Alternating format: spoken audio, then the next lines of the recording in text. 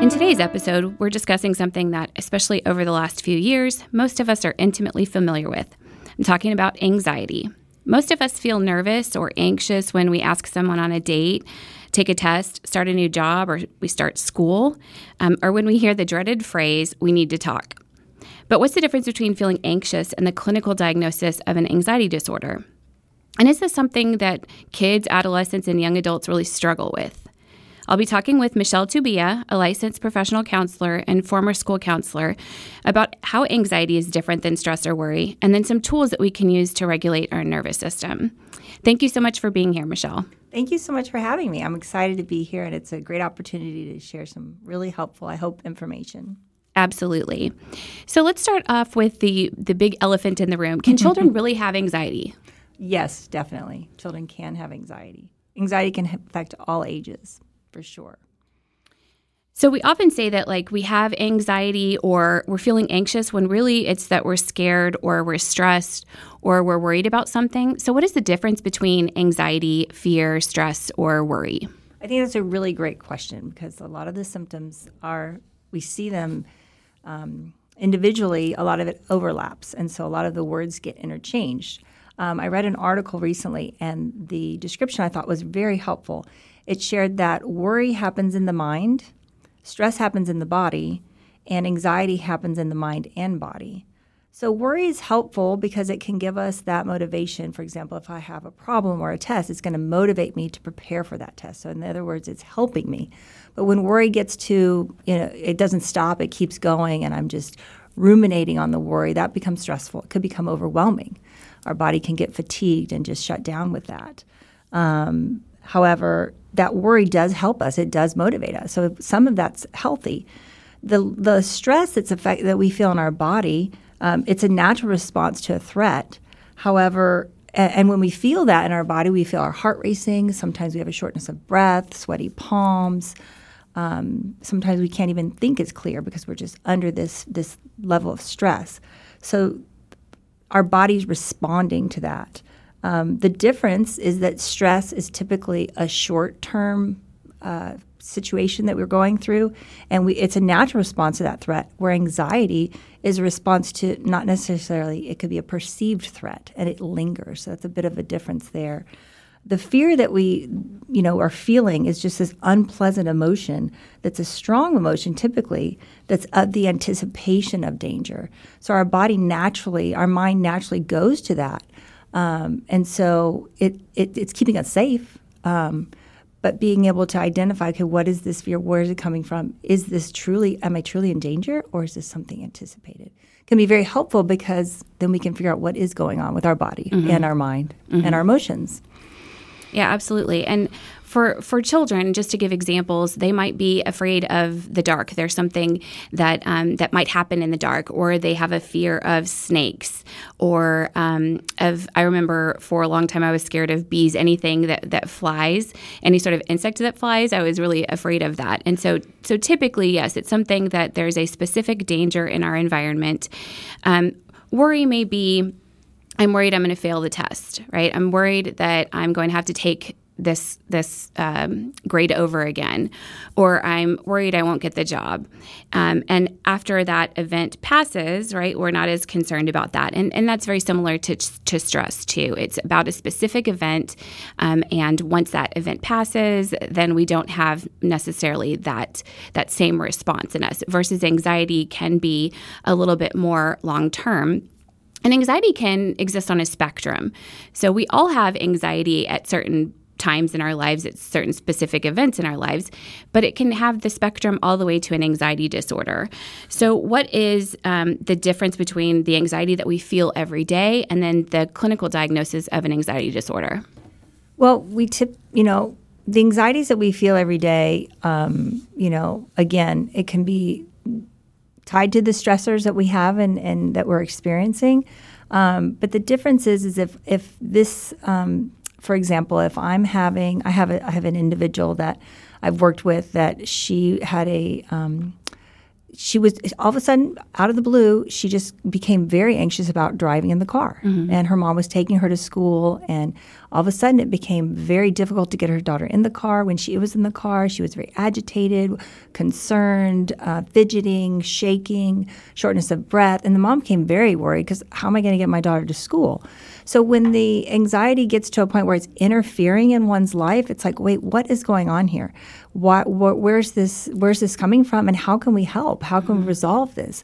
So fortunately, the mom sought help, and I was able to work with her. And she was a high school student, learned some strategies, implemented the strategies, and became able to manage her emotions and get in the car and go anywhere, and it was no longer a barrier. But when it becomes a barrier interference in our daily life, that's when we need to seek some further help. Absolutely. So it's preventing us from living the life that we want to live or from doing the things that we want to do. If it prohibits us from going out with our friends or going to school, sometimes the phobia or the fear or the anxiety is so large that, for somebody who has just a regular amount of anxiety, not an inordinate or a large amount of anxiety to where it meets the clinical diagnosis of an anxiety disorder, it may be, I'm scared of going to school because I don't know what's going to happen at school, versus the extreme version of, I just am not going to go to school because I can't push through that. And so it's preventing me from having the life that I want to live, from doing the things I want to do. And then you can also look at the decompensation that exists. If a child is doing relatively well or an adolescent is doing relatively well, and then all of a sudden you're starting to see that the projection is that they're decompensating and things are getting worse, that's a good time to get them in to see somebody, to talk to somebody, to prohibit or prevent them from decompensating even further. Exactly, for sure. So what are some of the symptoms of anxiety? Is it something that looks different in young children versus adolescents or even college-age young adult type population? Does it look different, or is it the same in all ages? Well, let me answer the first part of the question, the symptoms. Some of the symptoms are nervousness, worrying, your mind is racing constantly, having a hard time stopping that racing mind. Worst case scenario, the what-ifs, the coulds, feeling a sense of dread or panic. Feeling restless, exhaustion, fatigue, a hypervigilance. Those are typical symptoms of the anxiety. The stress symptoms are more, in our body. Our heart's racing, our palms are sweating, shortness of breath. A lot of times there's tension in the muscles. So those are some of the differences between the stress and the anxiety symptoms that we experience. Across the spectrum, across the ages, we see differences in how we experience those symptoms of worry or anxiety, because young children really are not developmentally at that point of being able to cognitively say, hey, I'm feeling anger. Mm-hmm. They're not able to verbalize that. Mm-hmm. So if they're not able to verbalize it, they're just responding with emotion, tears, outbursts, maybe through their screaming or whatever that may be, but they're not able to say, I feel angry necessarily, because they're just not at that point developmentally. So we see that in young children. We see them with fear or anger or anxiety, and they're having outbursts in class or at home. So being aware of, what is my child dealing with right now. And a lot of times just change. Children experience that with change. A lot of times it's just, all of a sudden we have to go here. Well, then they don't understand that change. So a lot of times we can just preemptively tell our kids, hey, we are planning, this is our day. We are going to go here. It's a new place or new people, to kind of help our kids understand there's some transitions here, especially if we know our kids struggle with transition, right? So there are some things we can do as parents. But I think understanding developmentally, it changes. In high school and college, it may be, not going to class. I've had several clients that say, hey, I just stayed in the bathroom for 3 periods. They just couldn't go to class. I have one client I worked with that she just wouldn't go to the cafeteria. She refused to have lunch there. So it just depends on the individual. College, same thing. A lot of times it's not going to the big classes, the big auditoriums with all those people. It may be just going to the ones with the one-on-one, that style helps them. But the big ones, forget it.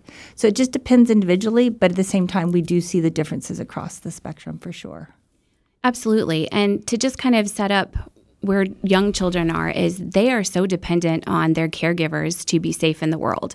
And so the word we use is they're egocentric. The whole world revolves around them, and that's developmentally appropriate. And so they're extremely and incredibly dependent on those around them to keep them safe. And so when there's any sort of change, like you're talking about transitions, it can kind of interrupt their predictability as to what's going to happen, what's going to happen today throughout the day, and any sort of change can really increase their anxiety or have them decompensate. And I feel like, and I explain this a lot, that I think we have to be detectives sometimes as adults when we're working with children and even adolescents. Because children, like you were talking about, oftentimes they express what is going on internally through their behaviors, or they have somatic symptoms. And then the way that I explain somatic symptoms is it's an emotional cause with a physical outcome. So it's that they're anxious because their friends are,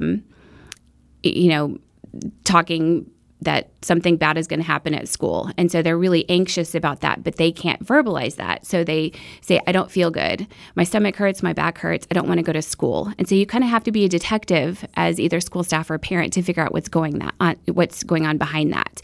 And you're looking at kind of what's driving the behavior rather than the behavior itself. And then that's the same with adolescents, right? Yep. Quite often they push you away. They want to be able to handle things on their own. They think they should be able to handle things on their own. And so you have to be a detective with them too, because they hide their feelings really well. And so you're also looking at their behavior, but it might be a little bit different, or they might explain it in a different way. They may say, I'm angry, but really what they're feeling is anxiety, or school refusal may actually be school phobia or school fear. There's something going on, but you have to kind of be that detective. What are some of the most common anxiety disorders that we see in our young people, young children all the way up to like college, young adult ages? I think that's a great question. Separation anxiety is the most common diagnosis for children under age 12. And so we see that most commonly, struggling to have those understand those transitions really, and be away from our primary caregiver. In our adolescent age group, National Institute of Health says that 1 out of 3 adolescents are experiencing an anxiety disorder. And then the age that really is where it's most common is ages 30 to 44. So it's really, our older, our 30 to 44 that's experiencing and being diagnosed most commonly. However, it affects all ages, for sure. Yeah, and I wanted to clarify, the separation anxiety is very age appropriate in our younger kids. So up until about 5, 6 or so, and this is not a rigid line, but up until then, that's normal for them to have some anxiety being separated from their parent. And I remember having this incredibly strong fear, and I believe I was about 6 or 7, that my mom was going to die when I was at school. And so I just would panic before going to school because I thought that was the last time I was going to see her. And that is relatively age appropriate depending on, what's going on with your child. Some of the adolescents and young adults, they might have more specific things like obsessive compulsive disorder or generalized anxiety disorder, which is, where there isn't necessarily a specific cause for the anxiety. It's just they're kind of anxious about a lot of different things.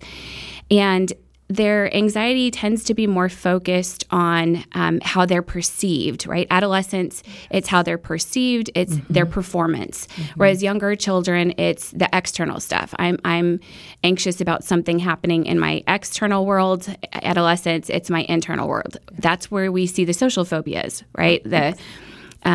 I can't go out with everybody because what if I don't look appropriate, or how are they going to see me? I remember I had a really good friend and she was actually my roommate in undergrad. If I would say, do you want Coke or Dr. Pepper? She wouldn't be able to answer me. She's like, whatever you want. She was so concerned about how she was perceived that she couldn't even make a decision. And I think just talking about obsessive compulsive disorder for a minute, I know we've talked about this before.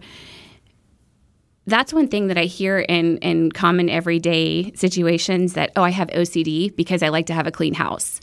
Or speaking for myself personally, we all have little quirks. And mine is with the microwave. I want it to end on a 5 or a 0. Yes. Right? That's not obsessive compulsive disorder. And so I think it's really important that we are careful with our language and we don't minimize what somebody else is going through, because anxiety, if you've had it, it's very overwhelming and it does impact your life, and it's something that's miserable. And so saying that because you like to have your house neat or you have little quirks that we all have, that that's the same as somebody else's experience that is really impacting their life, it kind of minimizes what they're going through. Exactly. I think it's very important that we be aware of the way we express ourselves, really, because it can minimize somebody else's experience. And if we haven't experienced it, we have no idea the extent of what that's like. So I think it's important that we be aware of that for sure.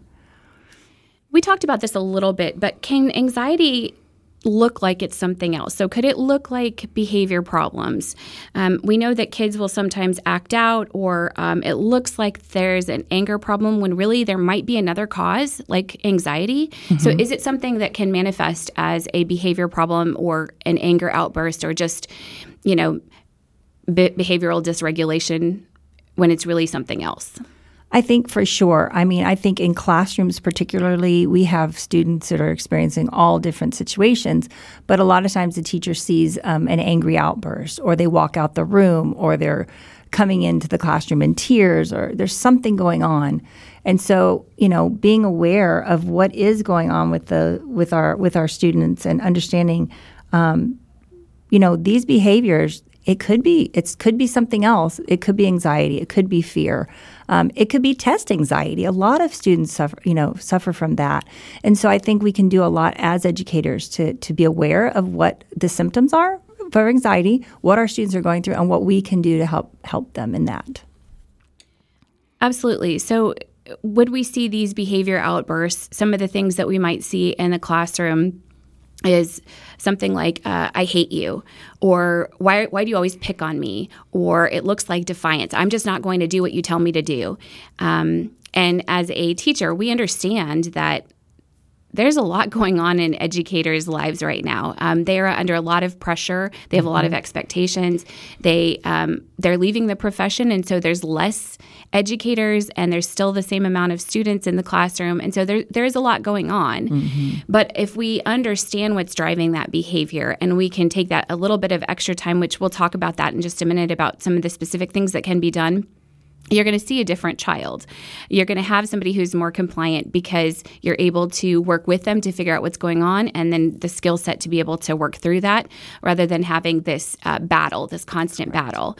And for adolescents too, it may be the whole fight, flight, or freeze. It may be that they're fighting, but it also may be that they're flighting. They're just walking out of the classroom, and it looks like that they're angry, that they're behaviorally difficult, and then what can happen as a result of that is they get written up, they go to the principal. We have the whole school to prison pipeline that can be involved with that sort of thing. And so just recognizing that there may be an underlying cause, and again, looking at what's driving the behavior rather than the behavior itself, right, I think is an important thing to talk about. I agree. It's really important. And it's something that is really treatable. Anxiety is very manageable. It's very treatable. It's something that, as a counselor, I'm sure that you see every day, people coming in with anxiety. So what are some of the ways that it's treated? Well, you're correct. I do see a lot across the age spectrum. And I think that for myself and many clinicians, one of the most effective ways of treating anxiety in counseling is with using cognitive behavioral therapy. And it's typically a short-term approach. I think it's very effective. And cognitive behavioral therapy teaches us that our thoughts cause our feelings. So if our mind is racing and it's ruminating and it's all these negative thoughts about the what ifs and coulds, if we can look at those thoughts and break that down and find out what is going on here and change that thinking pattern, really rewiring our brain so that we can change how we feel. It's work, but it can be very very effective and very helpful to stop those tendencies and really make an impact on how we can manage that anxiety and learn how to self-regulate and kind of overcome the barriers that anxiety might present. And once we learn how to do those things with strategies and different techniques, we can be successful. I really believe that. I've seen that. When therapy, at times there is a need to seek, medical treatment because it's just interfering. There may be some sort of situation that's come on that individual goes to their primary care and says, "I need some help here." And a lot of times there, we hear of antidepressants and anti-anxiety medications that are prescribed. They can be very effective. Our brain, our chemistry, sometimes it gets off balance. And so those medications help us to rebalance and to find an easier place to manage whatever that situation is. I have a client right now, and she described it as, the medication has helped her just to not cry every day. Mm-hmm. She's able to manage her emotions easier, if you will. And so I think there's a place for both. I think they work really well together, having the therapy and the medication when you can do both, mm-hmm. because there's a lot in therapy that can help combine with the treatment of the medication. So I think it's very individual. A lot of times people say, well, I don't want to take medication forever. I don't think that's the case. I think it's a lot of times it's just, again, getting rebalanced and learning some things to help self-regulate and be able to understand the anxiety and what it is we can do individually to take care of ourselves. Yeah, I explain cognitive behavior therapy as ABC, antecedent behavior consequence. And the way that I explain it to people to understand how we can change our thoughts and how that changes our emotion or our feeling towards something is the example of if you have road rage and somebody pulls in front of you and kind of cuts you off. Immediately you might be thinking of, who does he think he is? He thinks he's more important than me. I've got somewhere to be too. Or you can catch yourself that you're thinking that way. You can slow it down and you can say, he's going to the hospital because his wife is giving birth, or he wants to go tell his mom goodbye because she's dying. And just changing the way we're thinking about a situation actually changes our behaviors, our thoughts, and it can change the outcome, the consequences of that. And I think your comment with medication is really important. And the example that I use for parents, if it's something that's necessary, is medication takes the edge off, and I think counseling is something that treats it. So if you think about a kid who has severe ADHD and they're all on the walls and they're doing all these things and you can't sit them down and they won't talk and they're just at all times, trying to sit down with them and going, hey, I want to talk to you about how you can slow down and how you can think about things and maybe this is how you can focus better, you're not going to get anywhere. Yeah. But if you take the medication, it might take the edge off to where they can sit down for a few minutes and work on these things in small chunks of time. And so it's not that it has to be either or even that both are necessary. Correct. Sometimes it's just a medication thing and sometimes it's a counseling thing. And sometimes it's both. Correct. But informed consent is important. Talking to your doctor about, the pros and cons of things is also important too. I agree. And I like what you said about that it's not necessarily a lifelong thing. So when we're talking about any sort of mental health disorder or mental illness, it's a snapshot in time in that moment, right? So working on these techniques and these tools, it may be something that you don't have to struggle with forever. And especially when we're talking about kids and adolescents, like you talked about with the brain development, it may be just that there's a little tweaking that needs to happen and they're going to be fine and never struggle with this the rest of their life. So I think that's why it's also important that we catch things early and get people connected to help.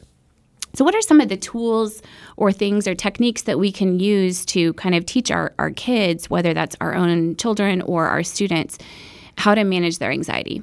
Well, there's a couple of things.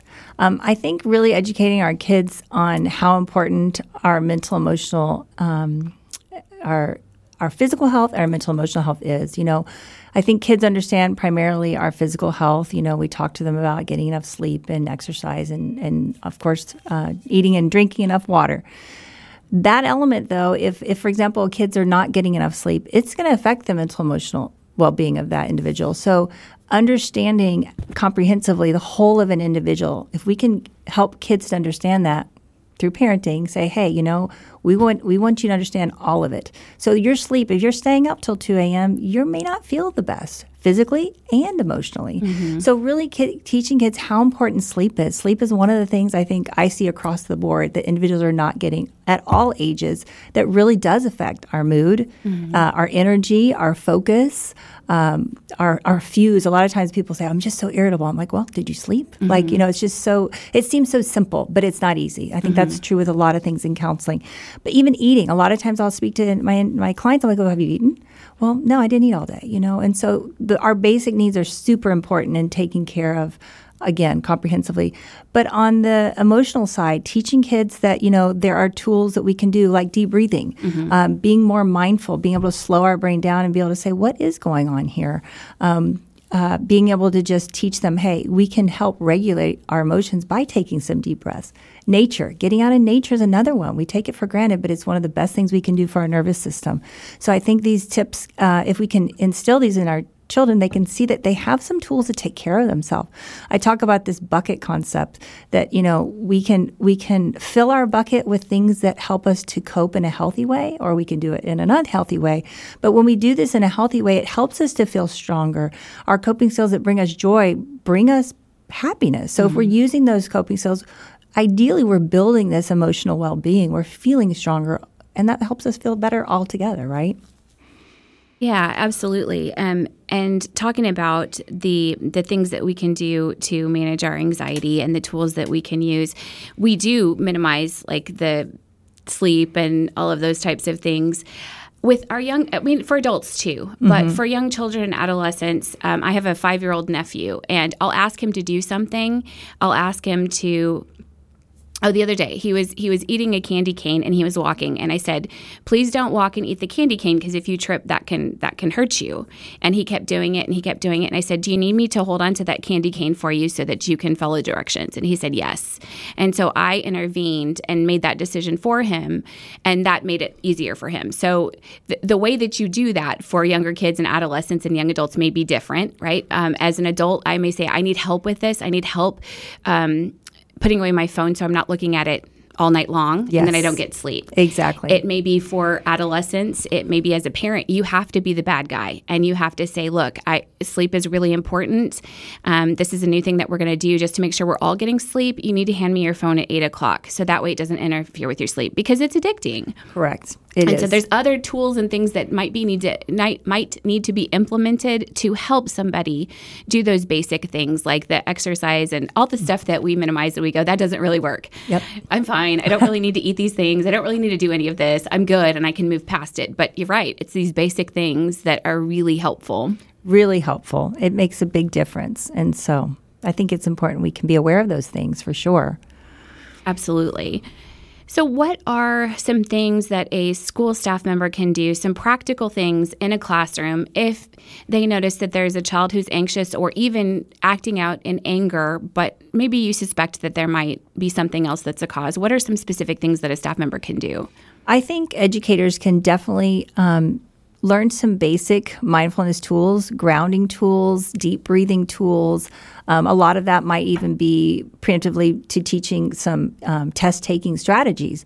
But having kind of a go-to for your students that's familiar. Mm-hmm. It's part of your procedures. We take a mindful minute. We take some deep breaths because those tools are going to help any individual at any time to self-regulate. So making that familiar, making that vocabulary familiar, and making it a go-to for students who may need that to self-regulate. But also having things in the classroom. I had a quiet corner, which was between two file cabinets and just a curtain that kids could go in there and just get quiet for a minute. Fidget cubes. A lot of students like that to be able to do that while they're test taking. Some students need music, and I know that's kind of very kind of, sometimes we can have it in the classroom, sometimes we can't. But if that's going to help an individual in that moment just to calm down, maybe we can find ways to let that happen if it's going to help that individual. So I think being mindful of what can we do in the classroom. Mm-hmm. There are some places and some things we can implement to just have, again, tools in our toolbox to offer our students so then they have their own tools and helping them to self-regulate and say, you know what, I'm just going to take some 10 deep breaths, count, close my eyes, get back to calm, if you will. But I think the educators can do a lot to help with that. Yeah, I one of the things I talk about mindfulness, well, and just in general, is our brain can't be in two places at once. Right. And so mindfulness is about focusing on something else. Your brain can't focus on the anxiety. So you're focusing on maybe your five senses, or if you want to talk about your feet. Yes, example. yes. Mindfulness, I just think overall, it's one of the best practices that we can all learn and practice. But one of the tools that helped me the most is looking at your feet. When we look at our feet, we get grounded in that moment, and we can remind ourselves, okay, let me take some deep breaths. I am in this space. I'm in this room. I am safe. I am okay. And maybe we use some positive self-talk. If it's for a test, I'm going to do great on this test, or I'm going to do great on this presentation. And we can take those deep breaths, and we can just kind of get some calm. So looking at our feet is a great grounding opportunity to say, you know what, in this moment, in this space, I am here. And that's what mindfulness is. It's paying attention to the right here, right now, what is going on. And if my mind is right here, like you said, I'm not thinking about yesterday, I'm not thinking about tomorrow, I'm just here and now. And that helps our brain to calm. It helps our nervous system to self-regulate. And we can kind of get that peace and move forward, if you will. Yeah, and the reason that we hear so much about breathing and deep breathing, and there's a lot of different breathing techniques, but it stimulates our vagus system, or vagus nerve, which is part of, and it's the majority of our parasympathetic nervous system. And that is an automatic response. That's our heart rate and our blood pressure, our digestion. So when we do the deep breathing and we do our breathing techniques, it actually impacts those types of things. So when we have those anxiety and stress responses, when we deep breathe, it affects our parasympathetic nervous system, and it can slow it down. Other things that can work with that are, if you guys have seen, it's really popular right now, is the ice baths, or sticking your head in a bowl of ice water, your face in ice water. That also impacts it. Yep. And then another thing that's easy to do for most people, it's easy to do in all situations, is humming or laughing, even if it's not genuine. That also stimulates it. Yeah, there's some great tools. Understanding our nervous system, if we could all understand that, I think the world would be a much calmer place. But, understanding that we can self-regulate, and we do have tools.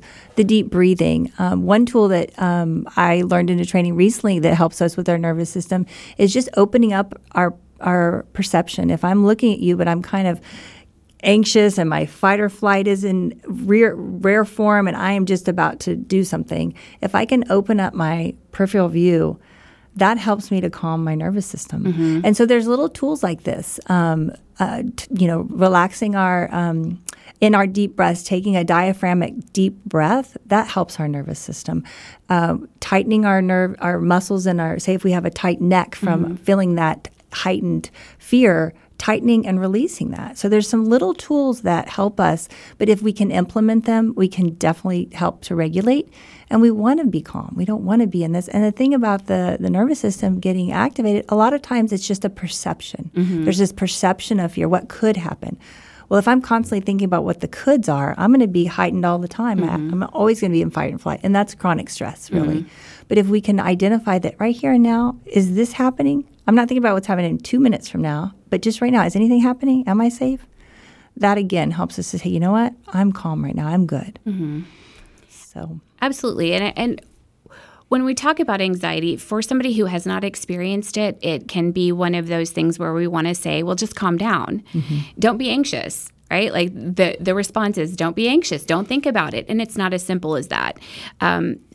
Oftentimes, I'll just say this really quickly, oftentimes anxiety and depression, there's a lot of overlapping symptoms, and it's hard to know whether it's anxiety or depression, because anything that you think is depression can also be anxiety. Yes.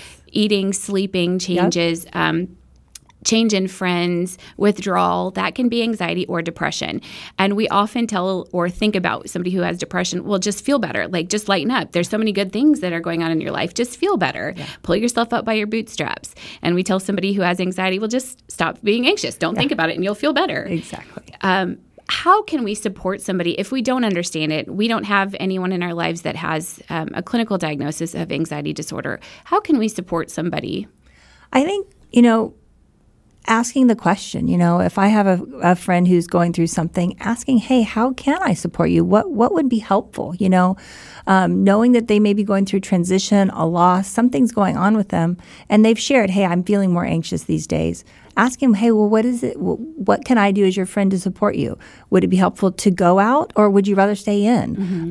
Would you rather, go listen to music, or would you rather do something at home? Like, how can I help you in this, right? I think we can all be more educated and being able to support one another and what is going on. Because if we haven't experienced, we have no idea really to the extent of what that individual is going through. So being able to just be honest and have those conversations and not just try to stay away from it. Sometimes I think when there's a topic that might be uncomfortable, we want to stay away. But as a friend, or even a colleague, hey, how can I support you? What can I do would be very helpful, I believe. Absolutely. And you think about neighbors or friends that have anxiety. It may be when you're asking them, it may be that their response is, well, could you give me notice before going out? I need to plan a long time in advance. Other people who have anxiety, it may be, don't tell me ahead of time. Give me about 2 hours notice, because if I think about it, I won't go. So it just depends on that individual. And I think it's very respectful. I love that, because it's very respectful to say you are an expert in you. And as counselors, that's what we believe. We're not here to solve your problems. Yeah. You're an expert in you. And so it's very respectful to say, how can I support you, or how can I help you? What needs to happen in order for you to feel more comfortable to help work through that anxiety? And I think not minimizing what they're going through by saying these things, by saying, but you have it so good, you shouldn't be anxious. That minimizes what they're experiencing. Exactly. If we're concerned about our child, after hearing us talk today, you're saying, I see some of this in my kid. What should I do? I think first and foremost, seeking, if your child has not been to the pediatrician, or if your, adolescent or college student has not seen a doctor, I would say have a checkup first and just see how things are going, and speaking to them about the symptoms you're seeing. They themselves may have a list of referrals or further resources for you. If they are recommending counseling, you can, there's a couple different avenues.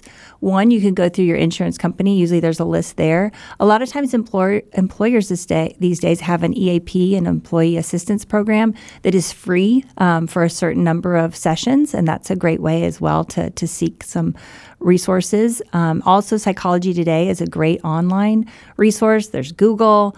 But there's definitely a lot of ways to find that counselor. A lot of times the first counselor may not be the right fit, but keep searching and finding that one that you feel is the right fit, because as a clinician, we just want to help. We want to help. So it's about just getting out there and asking the questions and finding out what it is, how we can help you.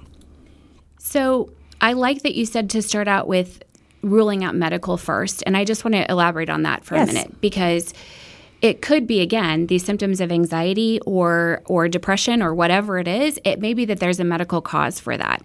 And it also can look like a mood disorder when it's something medical. It could be hypothyroidism, which is extremely common. And so some of the symptoms are, irritability or lethargy, right? Being tired, sleeping all the time, eating too much or not enough, not sleeping. All of these things are symptoms of anxiety and depression, but it's a medical cause. There's other things that could look like it's a mood disorder when it's not. And so it's good to be able to rule that out first and get some good lab work. It's not necessarily that you have to go through your pediatrician to get a referral. No. Some people do, but you can also do that on your own. I'd like to really quickly just give an overview of the different counseling options, because I think that's confusing for people that aren't in the profession. And I'd like to start out with the difference between a school counselor and an outside counselor, like a licensed professional counselor, because quite often I think that's very confusing and can be disheartening for a parent if they know that their child has seen the school counselor or is seeing the school counselor. They often think, oh, well, he's getting counseling. Correct. So could you talk about the difference between those two? Yes. I think that's a great question. I saw that as a school counselor often. Parents like, well, you can just see my student, right? And I'm like, yes, I can see your student, but I can't see them as regularly. Our training is very similar between the school counselor and the licensed professional counselor. However, in the school setting, a counselor is not only counseling. I mean, we are doing so many more things. We're preparing for tests. We're doing ARDS. We're doing all kinds of crisis interventions and guidance lessons. I mean, our plate runneth over in school counseling. I mean, there's never a dull moment. But in that, a student may be seen by the school counselor once and then maybe 2 weeks later or 3 weeks later because of all these other things that the school counselor has going on. There's not necessarily a consistency. Whereas if a student is being seen outside of school, I may see a student every single week. I may see them every 2 weeks, but there's consistency to that. We also in my practice and most clinicians, we have procedures. We develop goals and treatment plans. We work towards something. There's a structure. There's a roadmap to it, if you will, trying to meet that goal. Not that we don't do that in counseling, but we have 20 minutes in the school counseling is what I was referring to. We have 20 minutes. And so a lot of it's triaging. Okay, what is going on right now? What are you experiencing? What are the resources? A lot of times it may be, they're going through a homeless situation or transition of some sort. And so we can help get them those additional resources. A lot of times, there's certain campuses that don't have the school counselor. They have a social worker. But again, they're finding those students resources, dealing with a lot of the same things. But it's very much in the moment, almost reactionary. I think they try to be proactive, but with the time that's given, school counselors are just trying to help solve those problems, put out the fires. Right. And when we talk about school counselors, one of the things that's very difficult is there's such a wide variety of professions that are called school counselors. So nowadays, the training is very similar to a licensed professional counselor, but schools counselors, it's a certification, not a license, versus, Correct. Licensed professional counselors, licensed clinical social workers, that's all a license. Right. Additionally, school counselors, some that have been in the profession for a long time, are what was used to be referred to as a guidance counselor. They just did scheduling. And there are some school counselors that's what they do. Yep. So what it looks like and what their job is can vary quite a bit as far as their experience and what they're able to do, because some of the larger school districts, they probably have some school counselors on staff, and some school counselors might even be LPCs or licensed social workers, licensed clinical social workers.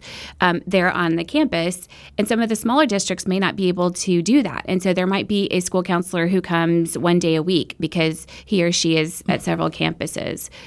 And then I just wanted to really quickly go over in the community, licensed professional counselors and licensed clinical social workers, very similar. Licensed psychologists typically do more of the testing. If there's an IQ testing or other test that needs to be done, that's typically through the licensed psychologist, although they can do counseling as well. And then a psychiatrist is a medical doctor who has additional training, and they can prescribe medication. There is a shortage of mental health providers across the board, and even more so now after the pandemic, because there are more people now that are recognizing they have anxiety, they have depression, and they're seeking help. And there's, counselors are very busy. So counselors in the community are very busy and overwhelmed because of that. There's a lot of need and less availability. But that's not to discourage anyone. There's still a lot of people, and counselors are working nights and weekends, and there are more people coming into the profession every day to meet that need. But that is something that I hear about quite a bit is, I want to see, my child needs to see a psychiatrist, but it's several months to get in to see them. Yes, I hear that often. Yeah.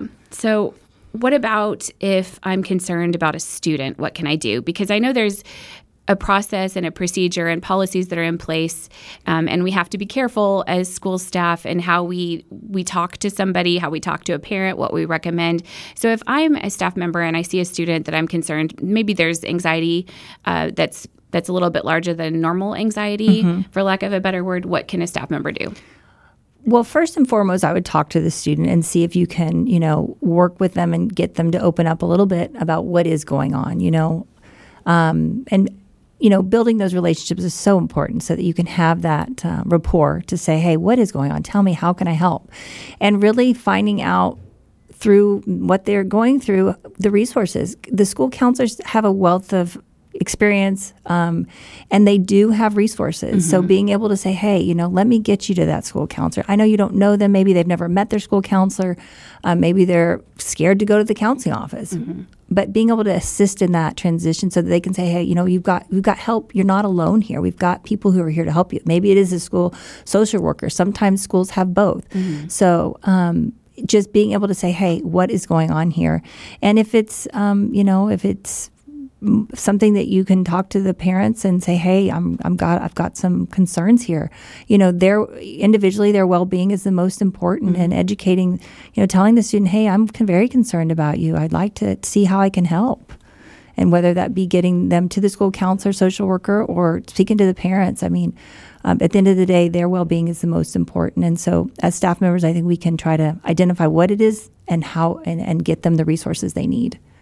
I love that you said that too, because I think we can feel so isolated when we're going through something. We don't reach out for help. We don't let people in. And I think that the most important thing that we can do is to reach out and ask for help. And I used to teach young people, specifically high school, but really all ages. I would talk to them about how you see on TV the commercials and it says, well, just essentially just ask for help. Just ask for help. It's very hard when you feel like you're the only person going through it, or you're so depressed or so anxious. It's hard to ask for help. And so I would tell young people, and I think all of us can abide by this as well. If you're concerned about somebody, get help for them. Reach out to them and get help for them. Bring help to them, because sometimes it is very hard to ask for help.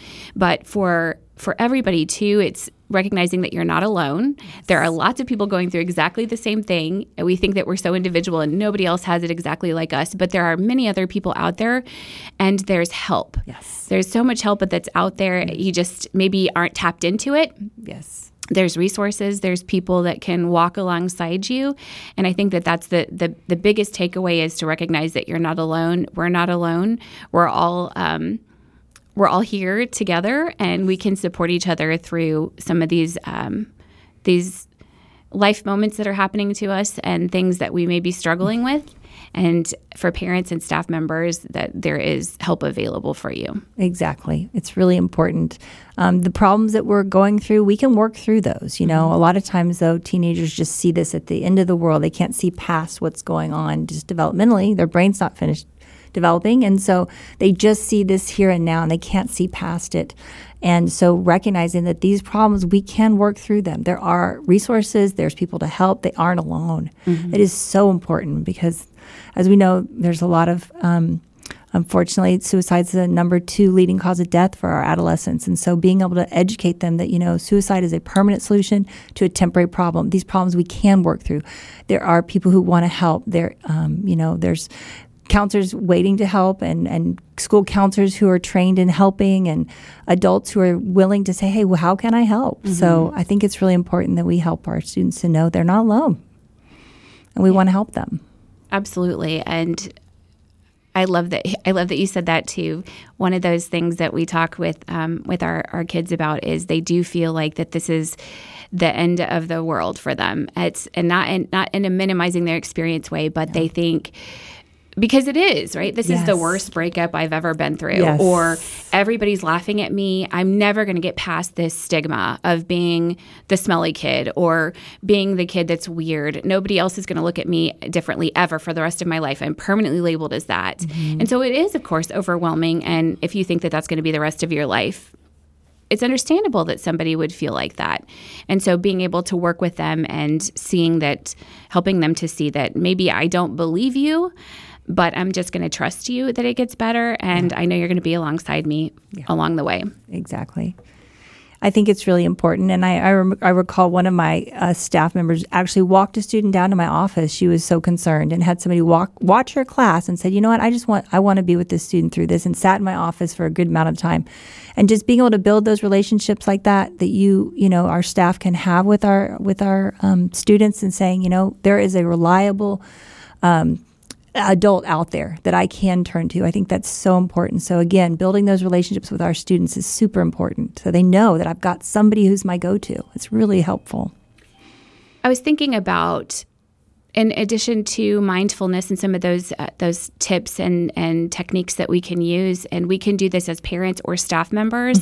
Another thing that's really helpful is if we see somebody is kind of getting elevated or escalating in their behavior, or they're starting to panic, for lack of a better word, we can start slowing how we talk to them. We can start taking deeper breaths, and we can start not telling them what to do, but changing our own behavior. And quite often they will mimic that behavior. Yes. Is there anything else that you can think of that might be a good thing to help in that moment? Well, again, I think you're right. Slowing down, being able to really empathize with what is going on. A lot of times they can't communicate it, but we can see that they need to just get some calm. So it may be turning down the lights in your classroom. It may be offering them some water, offering them to get some water on their face from, going to the restroom and just getting some water, getting calmed down, and doing some breathing techniques with them, and just saying, hey, let's do this together, but being able to be there alongside them, I think, is really helpful. Yeah. One of the other things that I've heard, I don't know if you've heard of this, but I had a psychologist tell me this, that what he does to help kids get out of the test anxiety kind of loop is he says, I want you to start thinking about everything you know about whatever it is they're interested in. Everything you know about the Alamo. Start thinking about everything you know about the Alamo, or every movie that is your favorite movie in, 1 through 100. Start thinking about the listing for that. And when you get your brain thinking about something else, you kind of calm down, but then it also gets your brain working in a backwards way. Have you heard of that before? Not that specifically, but it reminds me of a technique that I use called where our focus goes, our energy flows. Oh, I love that. So if our focus is on something that's pleasant, that brings us joy, that's where our energy is going to go. And we're going to feel a sense of joy or motivation or flow, if you will, if I'm thinking about something I really enjoy. So recognizing, I use a triangle to illustrate it, but where our focus goes, our energy flows. So if my focus is on, what I don't know and what, the notes I didn't study or that chapter I didn't read, well, obviously our focus is that, and that's where our energy is going. If we can flip that to, oh, you know what? I really love this, I love my violin, and I play it all the time, and I'm going to go play it when I get home, and I feel so much joy when I do that. And maybe even listening to the music. Music is super powerful.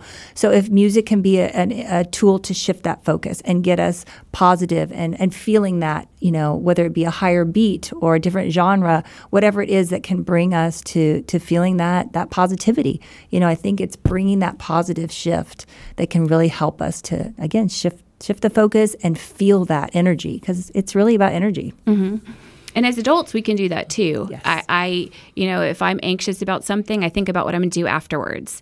And so I like Target, right? So after this, I'm going to go to Target. I love and what that. am I going to do? I'm going to go down the holiday aisle and see. So I heard this joke, and it says, I don't have a list for what I'm going to buy at Target. Target tells me what I need to buy.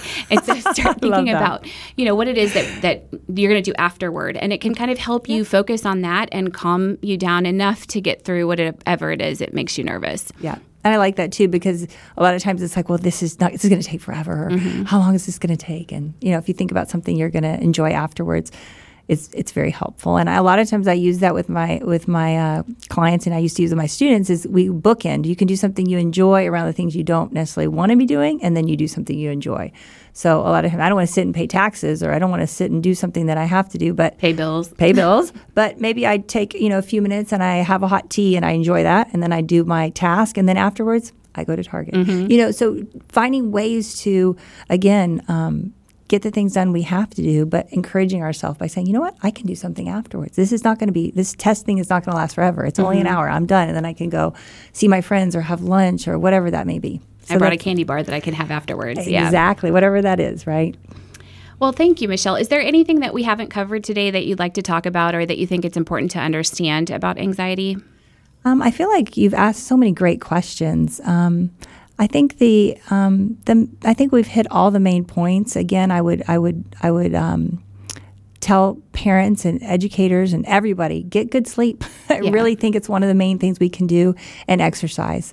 Those are two of the main things. I know we talk about it all the time, but when we realize how impactful those two things are to our physical, mental, emotional well-being, it's really impressive that if we can do those things consistently, it can really have a huge impact on our overall well-being. And I think that's just I just had to throw that one back in there. Yeah, I like that. And it may not be, for those who are more skeptical, it may not be that it cures anxiety, that you no longer have anxiety. But if you're feeling anxiety at an 8 and you start sleeping better and you're now feeling it at a 5 or a 6 on a scale of 1 to 10, right, you're going to be experiencing life in a different way. Exactly. So doing those things really does make an impact. It may not take it away 100%. Correct. But it's going to make your quality of life a lot better. Exactly. And a lot of people say, I don't want to exercise. I don't do it. I don't like it. Well, find something you can do. Maybe it's walking around the block. Maybe it's just when you walk your dog, you walk 5 more minutes. But again, it's finding ways that you can accommodate. I call it finding the nooks and crannies, finding little space that you can do things to just take care of you. And exercise is one, and sleep. But again, these things are going to help you to kind of regulate, if you will. It's not going to necessarily take it away, but we can regulate and feel better comprehensively, I believe, by doing these things.